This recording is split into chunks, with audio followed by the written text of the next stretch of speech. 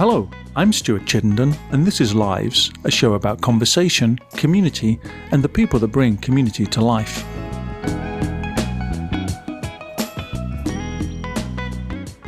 My guest today is the musician Andrew Bailey. Not only will we be in conversation, but Andrew will also perform a few of his songs for us live in the studio.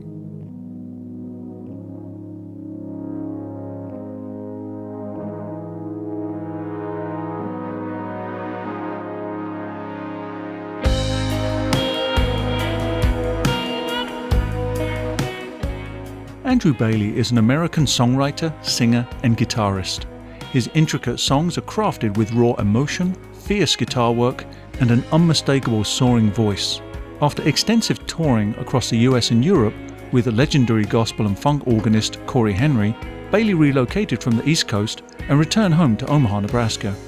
Bailey has also worked with platinum recording artists Aloe Blacc, Ms. Lauryn Hill, Mono Neon, Gil Goldstein, members of Snarky Puppy, and more, and has shared the stage with George Clinton, Marcus Miller, Talib Kweli, Lalah Hathaway, Russell Malone, and many others.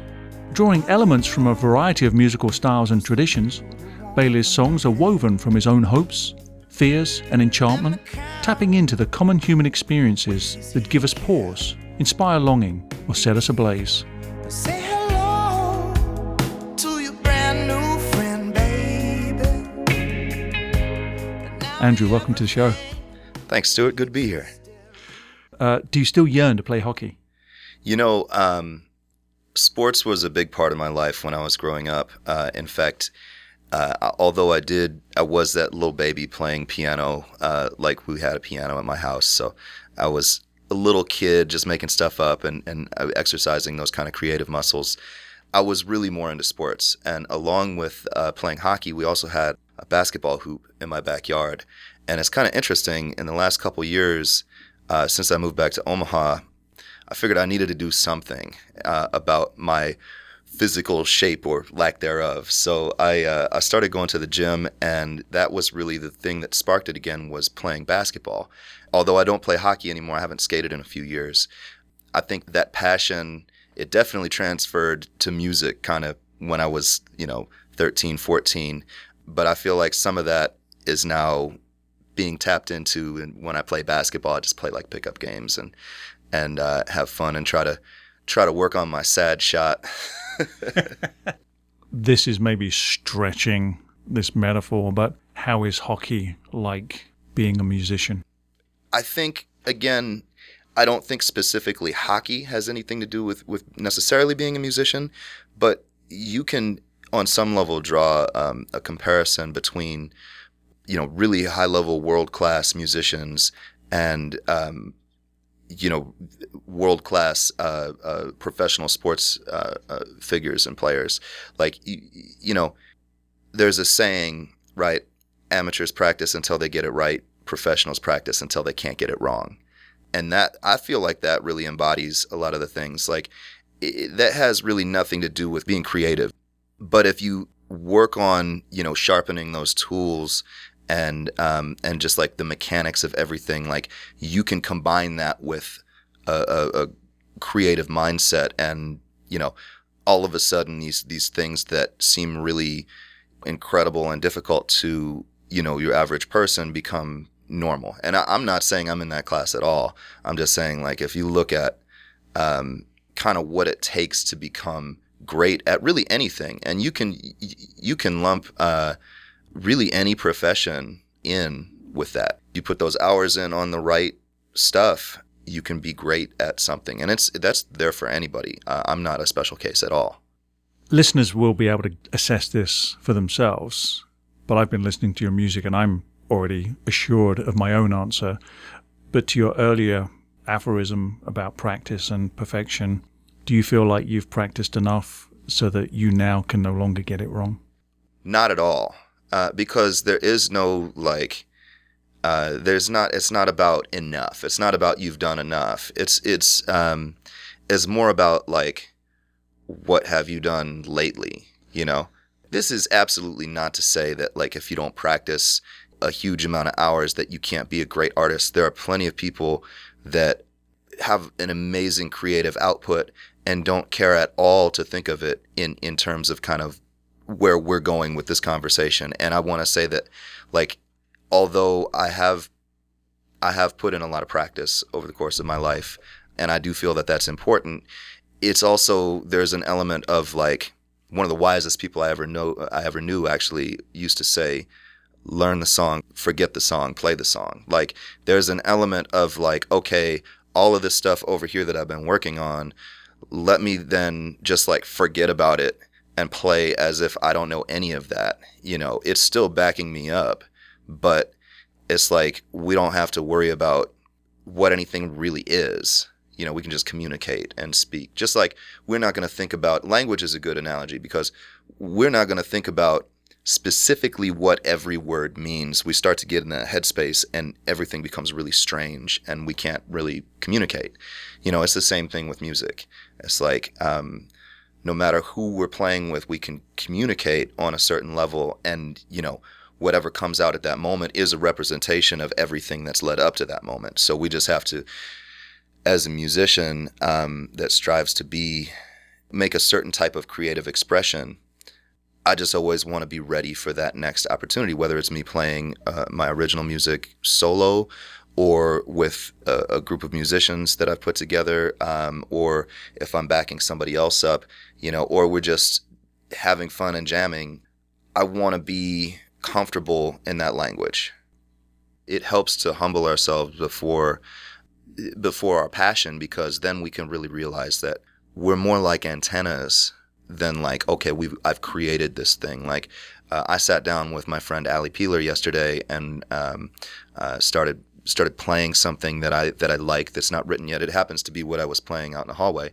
I kind of like it. Kind of reminds me of like something maybe James Blake would, kind of chord progression that he would play. I don't feel like I created that at all. You know, that's something that just kind of came through.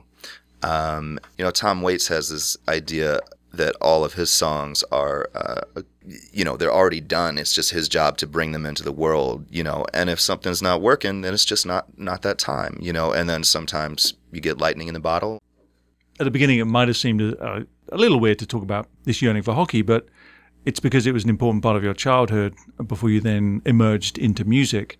Would you maybe just share a little bit about your childhood and how you experienced childhood, what your childhood was like, where it was, and then how you sort of moved through your teenage years and found music? Well, first off, I was very fortunate to be born with the mother that I had. She was a single mom for about 9 years, or about 9 years. And she met my stepdad, who's the person who raised me from then on. It was his name that was Bailey. My name before that was something different. I'm really lucky that I didn't get my biological father's name, because that would have been Noondorfer, and I would have to change that. But no, my mom is great. Her name is Patty, and she's an incredibly strong woman. Bought a house in Cleveland Heights, Ohio, when I was about 2 years old. And not to get too sidetracked on it, but you know, my grandfather, her father, was able to buy a house in the 1950s, and they were a generation before that. Actually, my grandmother was a Jewish immigrant from Poland, and my grandfather was one generation removed from that. They met in Brooklyn and then ended up moving to Cleveland. And there were a lot of policies at the time about, they used to call redlining, right? You know, my grandparents and their family, they were the only Jewish family in the subdivision called Sheffield Lake near Cleveland. It's just crazy thinking about this, and I don't take it for granted. I recognize that my childhood and the house that I grew up in Cleveland Heights was literally built with the equity that were afforded my grandparents, because even though they came from a class of people that were, you know, discriminated against, they were the right color to get that mortgage. And that's why I had a happy childhood in a lot of ways. And that kind of just resonates with me a little bit, and I can't really take that for granted. Yeah, my My childhood was cool. I started skating at the age of 2. My mom was really into that for some reason. I started playing hockey, really got into that. I had some cousins that were playing, and that was my life until I was 12, and we moved to Omaha, and kind of an awkward time to move in 8th grade, but went to Bellevue East in high school, and there were some really good people there that helped shape me. Mrs. Simons-Bester, Dr. B now. She's amazing. Choir teachers where I started singing when I was in 10th grade. I had a janitor named Buddy, that custodian, who I was kind of friends with, and he was a guitar player too, and he was just like, yo, if you're playing guitar, you really have to go and sing, because it's kind of worthless, if you don't sing. And so I hadn't even really found a voice yet, and so through those folks, and just for the record, my mom was also telling me to do that, but I didn't want to listen to her at that point. So it was definitely, I definitely don't have any complaints. Definitely didn't have a rough childhood. I don't know really what else you want to hear about my childhood, but yeah, I don't know. Moved out when I was 17, graduated when I was 17, and my folks moved to Milwaukee, and I stayed in Omaha here, and was going to go to Berklee School of Music, but I decided to take a year off. I just formed a band with some cats. We were calling it the Jazz Holes, and that year turned into about 10 years. And then I went to New York at that point. But I don't really have any bad memories, and I feel like that's probably rare. So I count my blessings. I'd like to ask you to play something. Sure. But before you do that, do you have one particular memory of you and your guitar that stands out for you? Oh, yeah. Well, so I got my first guitar on May 1st, 1999, after begging my parents. And I remember that day specifically. And I was like into grunge and rock and stuff at that point. Just anything that sounded like rock was cool for me. And I remember getting my guitar and thinking that I would just be able to make the sounds that I was hearing. And of course I couldn't. And I learned later on that I was trying to play what they call a power chord, which is like 2 notes together. If you know about music, they're a fifth apart, perfect fifth. And that makes a power chord. And that's used in a lot of rock songs and other songs, but specifically rock. And just that feeling of oh man, I have no idea what I'm doing. The first time I tried to play it and just try to mess around, and I just remember feeling like, okay, well, it's okay. I guess I'll figure it out, whatever I need to do. But that was just a humbling experience. Oh man, there's this thing I really want to be able to do, and I just can't do it right away. Might have to check out what I really need to do there.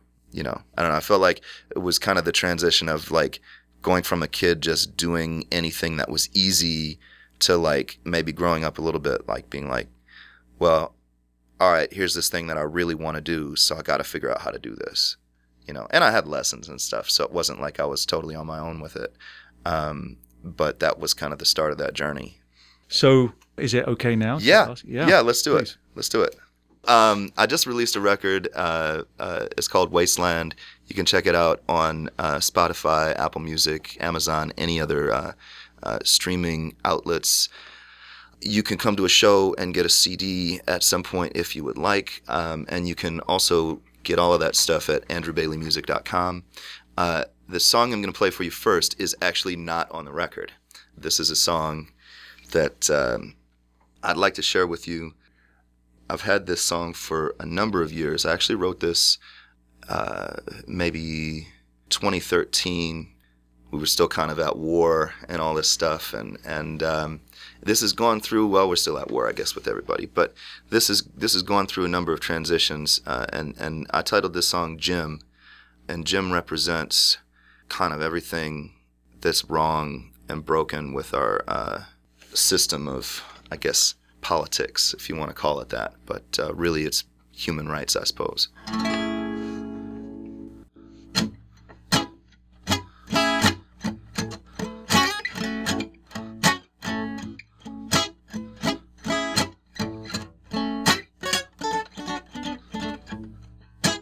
Jim makes millions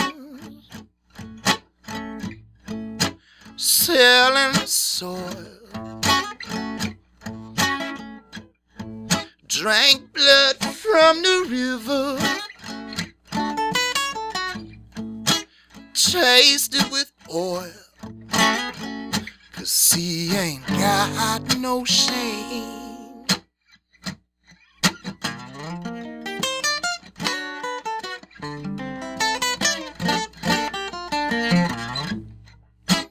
Jim was real tough, brawling man. Now you could see him on the steps in Washington. Jim started war with the stroke of his pen. Cronies line up their pockets now, again, again, and again, 'cause they ain't got no shame.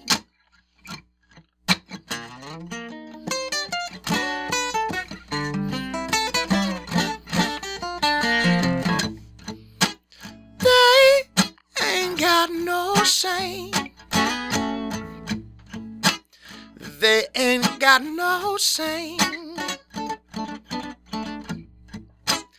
They ain't got no shame. They ain't got no shame. Jim turned his back on his family, everyone except for his wife. Even she knows she's in his prison, and she knows she's sitting for life, 'cause they ain't got no shame.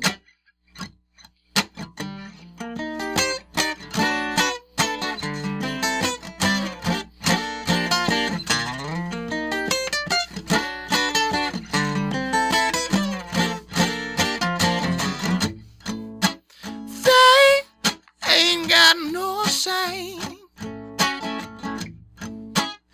They ain't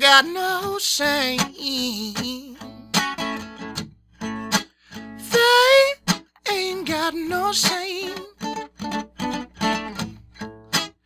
They ain't got no shame.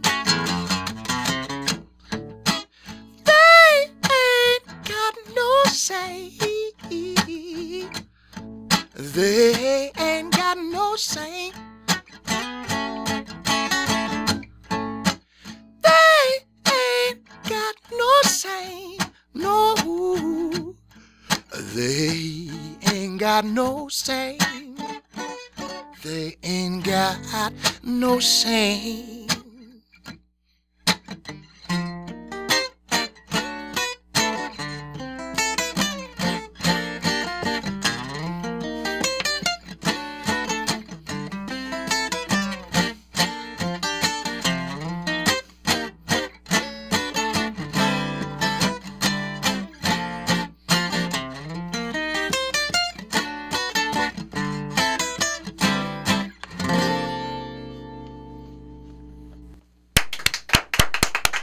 Thanks, y'all.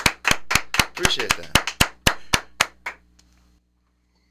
So you turned a little brief gap year into a decade of experiences. More or less. I wouldn't trade them for anything, though. What characterized those 10 years for you? What were you getting up to? Well, I mean, it was just really cool to be able to get a regular gig. You know, it felt really good when I was 17. 18, 19, pretty much the Jazz Holes was super creative, and we collaborated a lot on music. I wrote some music. We met a lot of people doing that, and holding that regular gig, that was a big part of life for the first few years after after high school, and always at that age it kind of feels bigger than it is, but that was before like Facebook and all of the social stuff. There was really a big word of mouth thing that kind of got around, and made a lot of friends through that, and partied a lot, had a lot of fun, didn't get in too much trouble, but a little trouble, and kind of as that was kind of transitioning away from an every week kind of gig, I met this dude named Dana Murray. And Dana is an amazing drummer and musician and producer. He's actually got some, wait for this to drop. I mean, he did his record last year entitled Negro Manifesto, but the next one that's coming out, and you should definitely check that out. It's a heavy listen. It's a great listen. It's making a statement. It's geared towards like jazz and avant-garde, and there's a little bit kind of more textures and styles on it, and it's amazing. But the things he's doing now is kind of like his new stuff is more geared towards like funk and like really songwriting that you would kind of hear more from, I don't want to say a pop artist, but it's kind of headed a little bit more in that direction. So that's going to be amazing. But when we first met Dana, he had just got back from New York, and he had those like New York chops to his playing and just his everything about him. We had never heard anything like that. We saw him at what's now the Sydney in Benson, but was Mix at that point. Our drummer, Matt Arbeiter, went up to him and straight away, just first thing he said, "I don't know who you are, but I have to study with you." And so Matt started getting serious, and he was, I was the front man of the Jazz Holes, but Matt was kind of the de facto leader because he was kind of the most driven and really wanted to work hard at music and get better. So Matt met Dana and started getting really serious, and that took a while, but started to rub off on the rest of us too. And so I went and studied with Dana. And, he was really instrumental in just like motivating me to try to do a lot better, and just making me realize like, okay, this thing you think you're taking seriously and you're devoting all your time to, you're really not doing that. So this is what you need to do to become a serious cat. And we spent years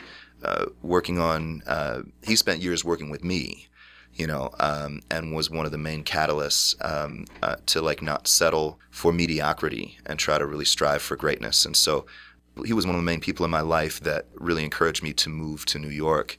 And so I don't think I would have done that if I hadn't met Dana. What was that transition in your mindset and your behavior, your practice, between being someone that thought you were taking music seriously and performing and so on and so forth, and then taking that to another level that meant you were touring America and Europe and so on? Well, I mean, there was a lot in between that, but just getting serious to the point where it was conceivable that I would move to New York and not just have some job or whatever, doing what I have to survive. Like anybody can live anywhere, and that's cool. But like to go there and be a musician and only do that. It was, I think, kind of like maybe the last step out of adolescence, like kind of looking in the mirror, and it took somebody to just like put that mirror right in front of me. He didn't have all the answers, was the other thing, So I feel like my education and it was much different than it would have been had I gone to a music college, where it's like, okay, do this and then do this and then do this and then do this and we do this and all of this stuff. And that can lead to amazing musicians. I'm not knocking any sort of music college, but one has to put the time in themselves. It's not just because you went to a music college you're going to be great. It's just, for me, going and studying with Dana, and he would sometimes be like, you know what?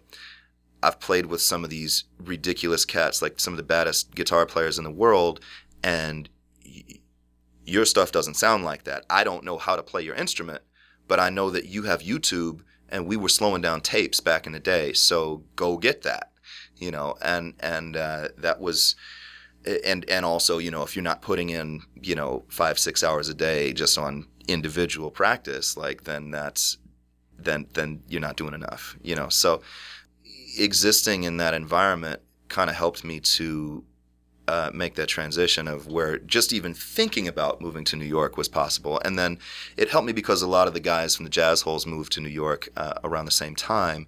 Matt a couple years before me, Nick Simrad, who's a monster on the scene right now. He's in LA at this point, but he's everywhere. These guys moved there before me, and it was really valuable to have that support structure of like people there helping you out, helping you make connections. And I got a lot of gigs through my guys that were there. And then the whole process starts over. It's like, okay, in Omaha, it's like, all right, I'm existing with putting this much work in and being serious and like writing and all of this stuff. And then you get to New York and it's like, okay, I just want to be able to gig and exist, you know. And then you realize, because you don't have time to practice in New York a lot of times, you know, it takes so much longer to do anything. Like I drove from my house to where we are now in like 15 minutes, and that seems like a long trip if you talk to anybody in Omaha, but it's like, I used to give myself 90 minutes to get from a spot in Brooklyn to another spot in Brooklyn, because that's just what it was. So, you know, you combine that with like, you're not ever going to have a laundry unit usually in your building. You know, it's just, forget in your apartment, just probably not going to happen. So life just gets planned out a lot differently, and, you know, you still have to know those 30 songs for the next gig that they gave you 2 days ago, you know, and there's no rehearsal for. So it's just getting to that level where I could exist on that level. And then after that, it was no longer about like, oh, can you play or can anybody play? It's just like, how good's the hang? You know, who do you know and what's the hang like? You know, and the rest you just piece together, I suppose. How did you then, from that point, make this leap, then you said, into being perhaps a more sought-after artist?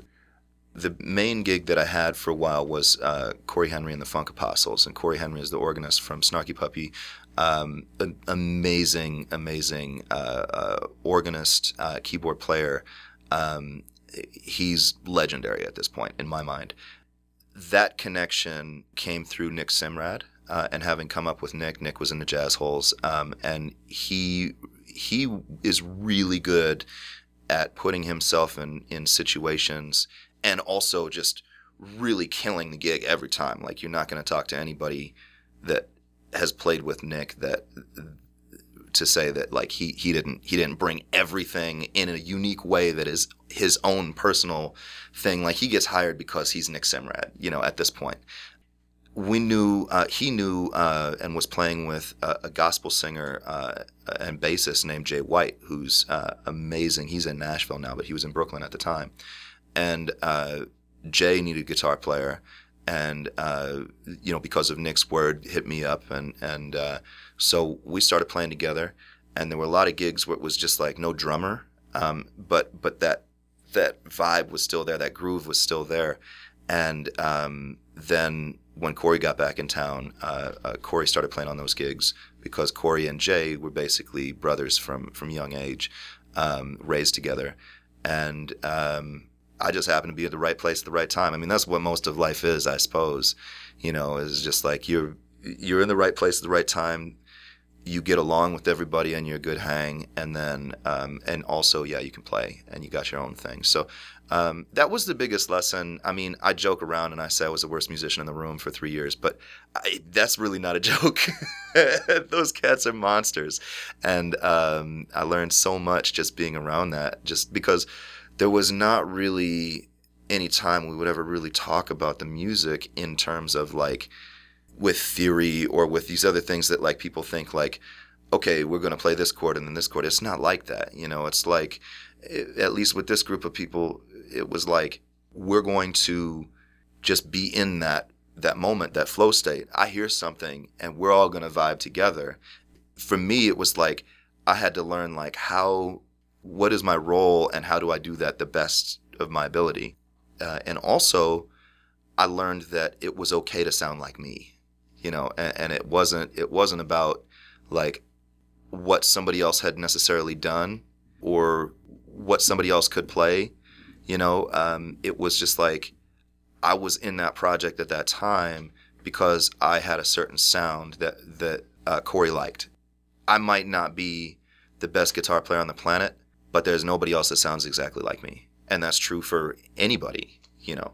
But once you embrace that, I think it helps, it helps you come through in any situation. That might be a great segue into Wasteland. Okay. Because Yeah. you're talking about, in some ways, this transition to recognizing that you have a particular voice, style, sound, something that is uniquely you, and it's okay to be you as a musician. One of the thoughts I had about Wasteland was, why is this your first album? And so I want to explore Wasteland a little bit with Sure. you. One aspect of it, and we talked about this a while ago, is this massive arc of musical style and narrative. It feels like it's a full-on 5-course experience as opposed to a fast food snack. I like that. I might use that. 5-course meal. So we talked before about like the intentionality where you demand some patience and attention of your listener, because the first song on the album, Mr. Sunshine, is over 7 minutes. Mm-hmm. And how many albums now construct themselves around an opening song which demands that of the listener? And I released that as a single too. So that was the first single, and it was 7 minutes long. And honestly, I mean, I feel like in some ways, obviously, I think if somebody likes my music, I love it, and I've gotten a lot of positive feedback from the record so far. But also at the same time, it's not really my job I don't feel like it's my job to necessarily hold anybody's hand. If you get bored and you don't want to come with me, then that's fine. That doesn't hurt me at all. But I think, for people that enjoy that patient approach, and it's not all super patient, but yeah, you're right. Mr. Sunshine is a patient song. It's for my cousin, Lowell Ensel, as he rests in peace. But I felt like that one especially couldn't just be a little blip of a song. It was like that song is more about the energy that's created from those sounds, than it is the structure and the lyrics and it's just everything together kind of had to be that way. I guess we just had to live there for a while before we could move on. Well, before I ask some more questions in about the album, Yeah. maybe now's a good time to pause quickly and Sure. ask if you'd consider playing something else. Yeah, let's do it. Thanks. All right, I think we're close. So I'm gonna play a song now. I'm gonna play one from the record. This is called it's called A Slow Demise.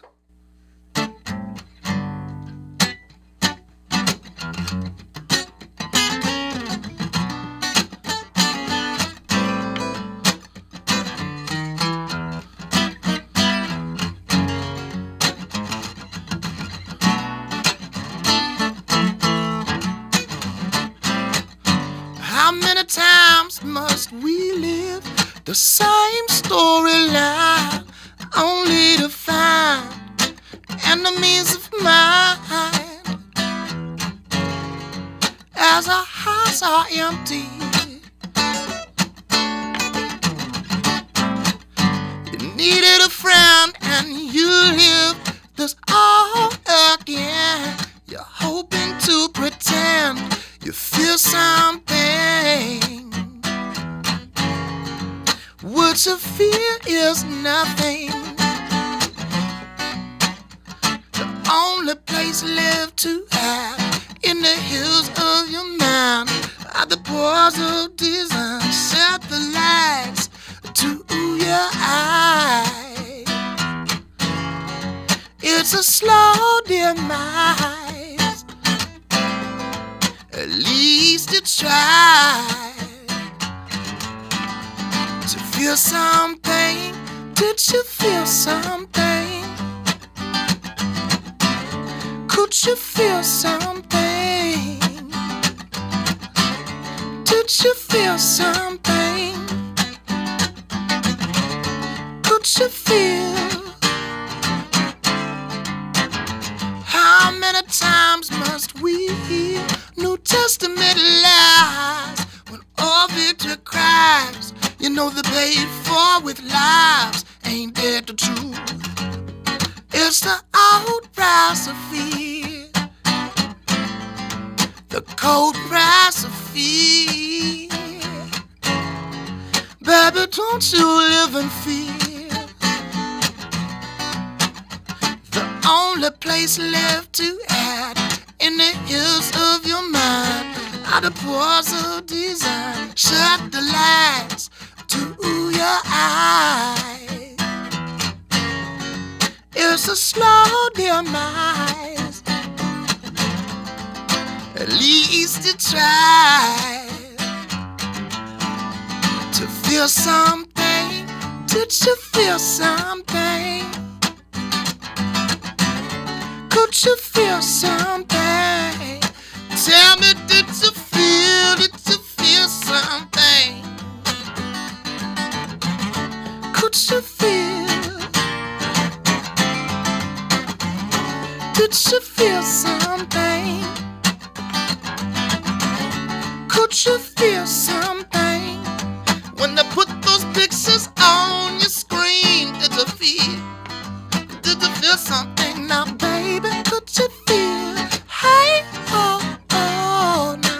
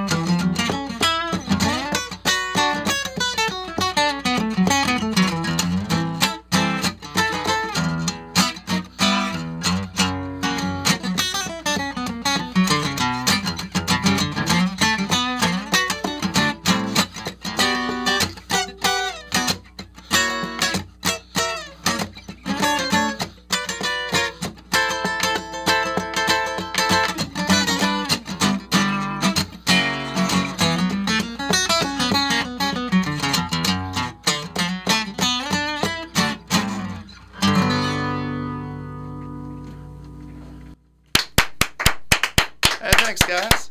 Appreciate it.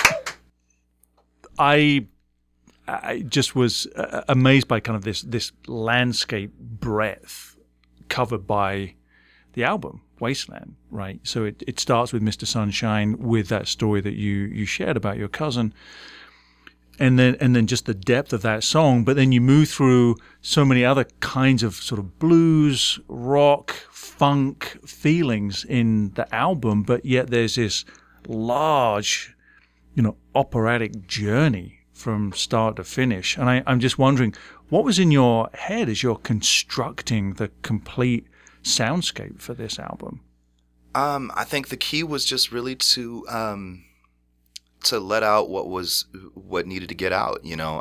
There was not really an overarching method at all, really. It was just like what feels right in the moment, and there was a lot of, hey, I really like that, or that doesn't work at all, and I wasn't worried about being poppy or radio play or anything that, I'm not saying other people worry about that, it's just like that's not on my radar. I'm just interested in making every song a complete song, and really, whether I'm a funk or soul or a rock artist or indie rock or whatever it is.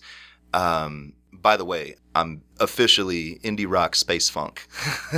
It's kind of like where I'm going with that.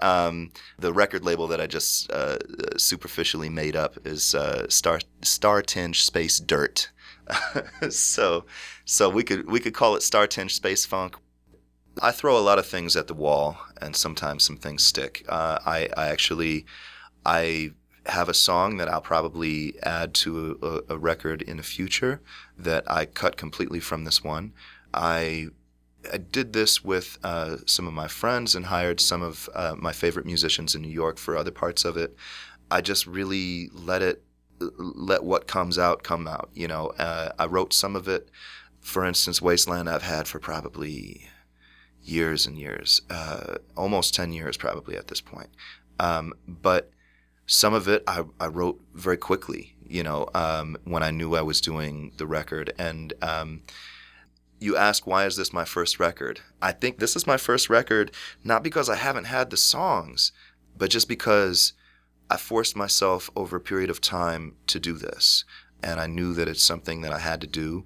And it took a while, but now it's out and I can focus on the next one and figure out, like, okay, physically, how do I make this sound the way that I want it to? How can I put this together? What songs do I want to use on this record? And I'm just going to throw things at the wall, and what sticks is going to stick. And I think it's great if people want to interpret it a certain way. If you have an interpretation that maybe isn't my interpretation, it's still a valid interpretation. And if it means that to you, then that's what it means. We could go into like what each song means and the experiences leading up to it.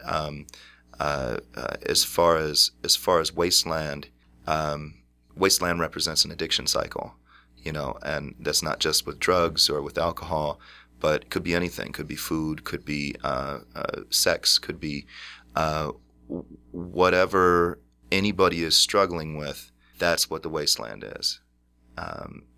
I wrote it when I was thinking about a friend who I thought did have a drug problem. Turns out they didn't. But it just became kind of more than that experience. It was more about that emotion of thinking I was losing a friend to this cycle, and it helps me remind myself to check myself, when I need to be checked. So what is it that you feel with, as you said, this album having encapsulated something that you needed to get out, you forced yourself to get out, and here it is.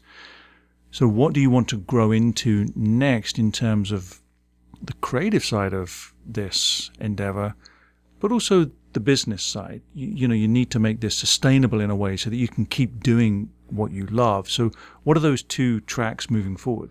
Well, I've been very blessed and fortunate to be able to make a small living everywhere I've been. I existed in New York. I was up in Maine for about a year. I've been really, really fortunate in Omaha. I have a slew of gigs that I do every week. A lot of different things that come up here and there. I have big shows that I plan. I've been fortunate enough to support some incredible acts as well. As far as making a living, I'm doing okay. I'm fine from that aspect. I'm really excited. I have my first tour coming up to support this record. We have shows in Des Moines, Minneapolis, New York, and Portland, Maine. Possibly adding a Boston date, possibly adding a Cleveland date. And I'm excited to plan the next one and just get more happening with that circuit. And Omaha is a beautiful place geographically because you get to really, you can go a lot of places and then come home. It's not like being out east where you have to really go a long ways and then route your way back, and that's that kind of stuff. So I see good things happening, and I'm just, with the next record or slew of singles or whatever I decide to do is just going to be the same approach. Like, who is it that I want to work with, and how do I make this the best version of what I have in that moment? And that's really all I'm about. I just love the process. It sounds like in many ways it's the touring which is very much a creative outlet for you, but also an intrinsic part of the business of doing this. Well, sure, yeah. You want to be able to tour. Everybody wants to have an audience. It also helps when we have amazing venues. In town we've got some amazing venues. There's the Jewel, there's the Slowdown, there's the Waiting Room. There's all sorts of great places to play. And you can make those connections in those other cities. That's the whole game. Until you are selling enough tickets to bring a booking agent in. But I'm not even thinking about that. I just keep working. That's the whole thing. That's why they call it the grind, right? I'd love if we could have another song to either play out or to to weave in. Absolutely. So does that work? Is that okay? Yeah, let's go. So I'll play the title track. Why not?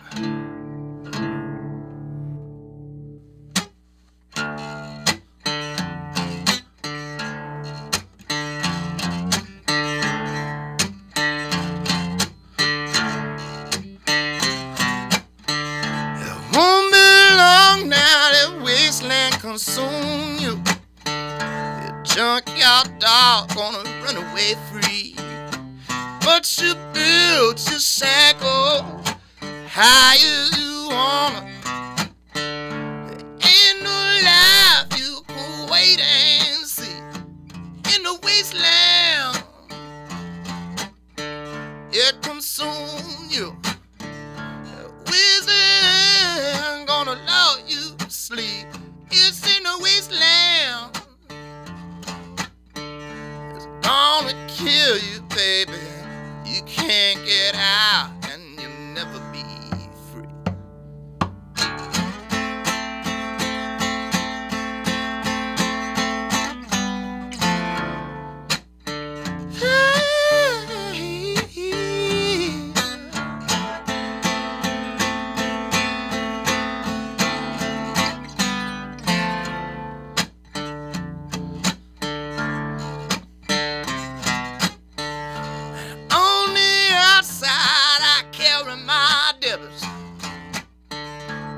Inside, time you leave me alone. I sleep so deep, I forget about morning. Till the wind come to carry me home to the wasteland. It consumed me. Wisdom gonna allow me to sleep. It's in the wasteland. Already killed me. I can't get out and I'll never be free. No.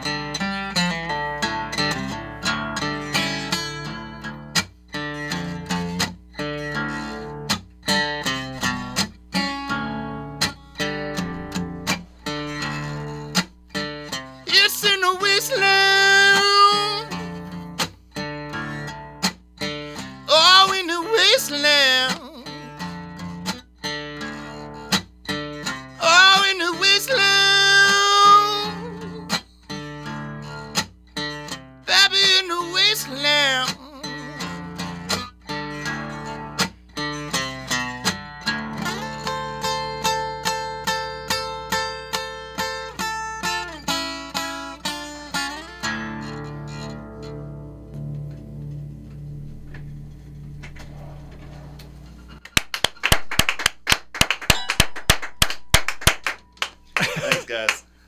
Appreciate it. Yeah, this is much destroying the guitar as we're gonna get.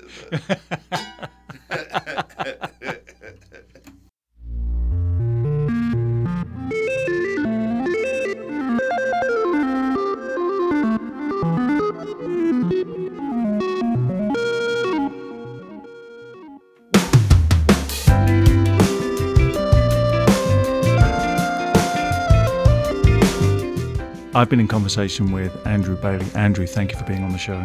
Thank you, Stuart. Really appreciate you, man.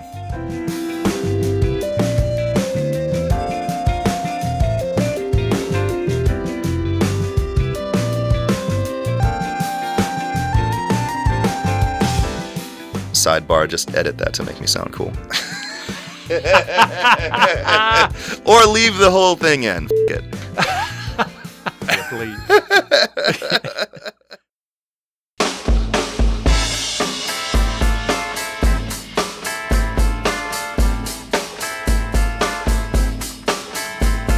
That's the end of this week's show. The magnificent Marion Fay helped produce the show. Lives is an executive production of Squish Talks. I'm your host, Stuart Chittenden. Join me next week for more community, conversation, and the people that bring community to life.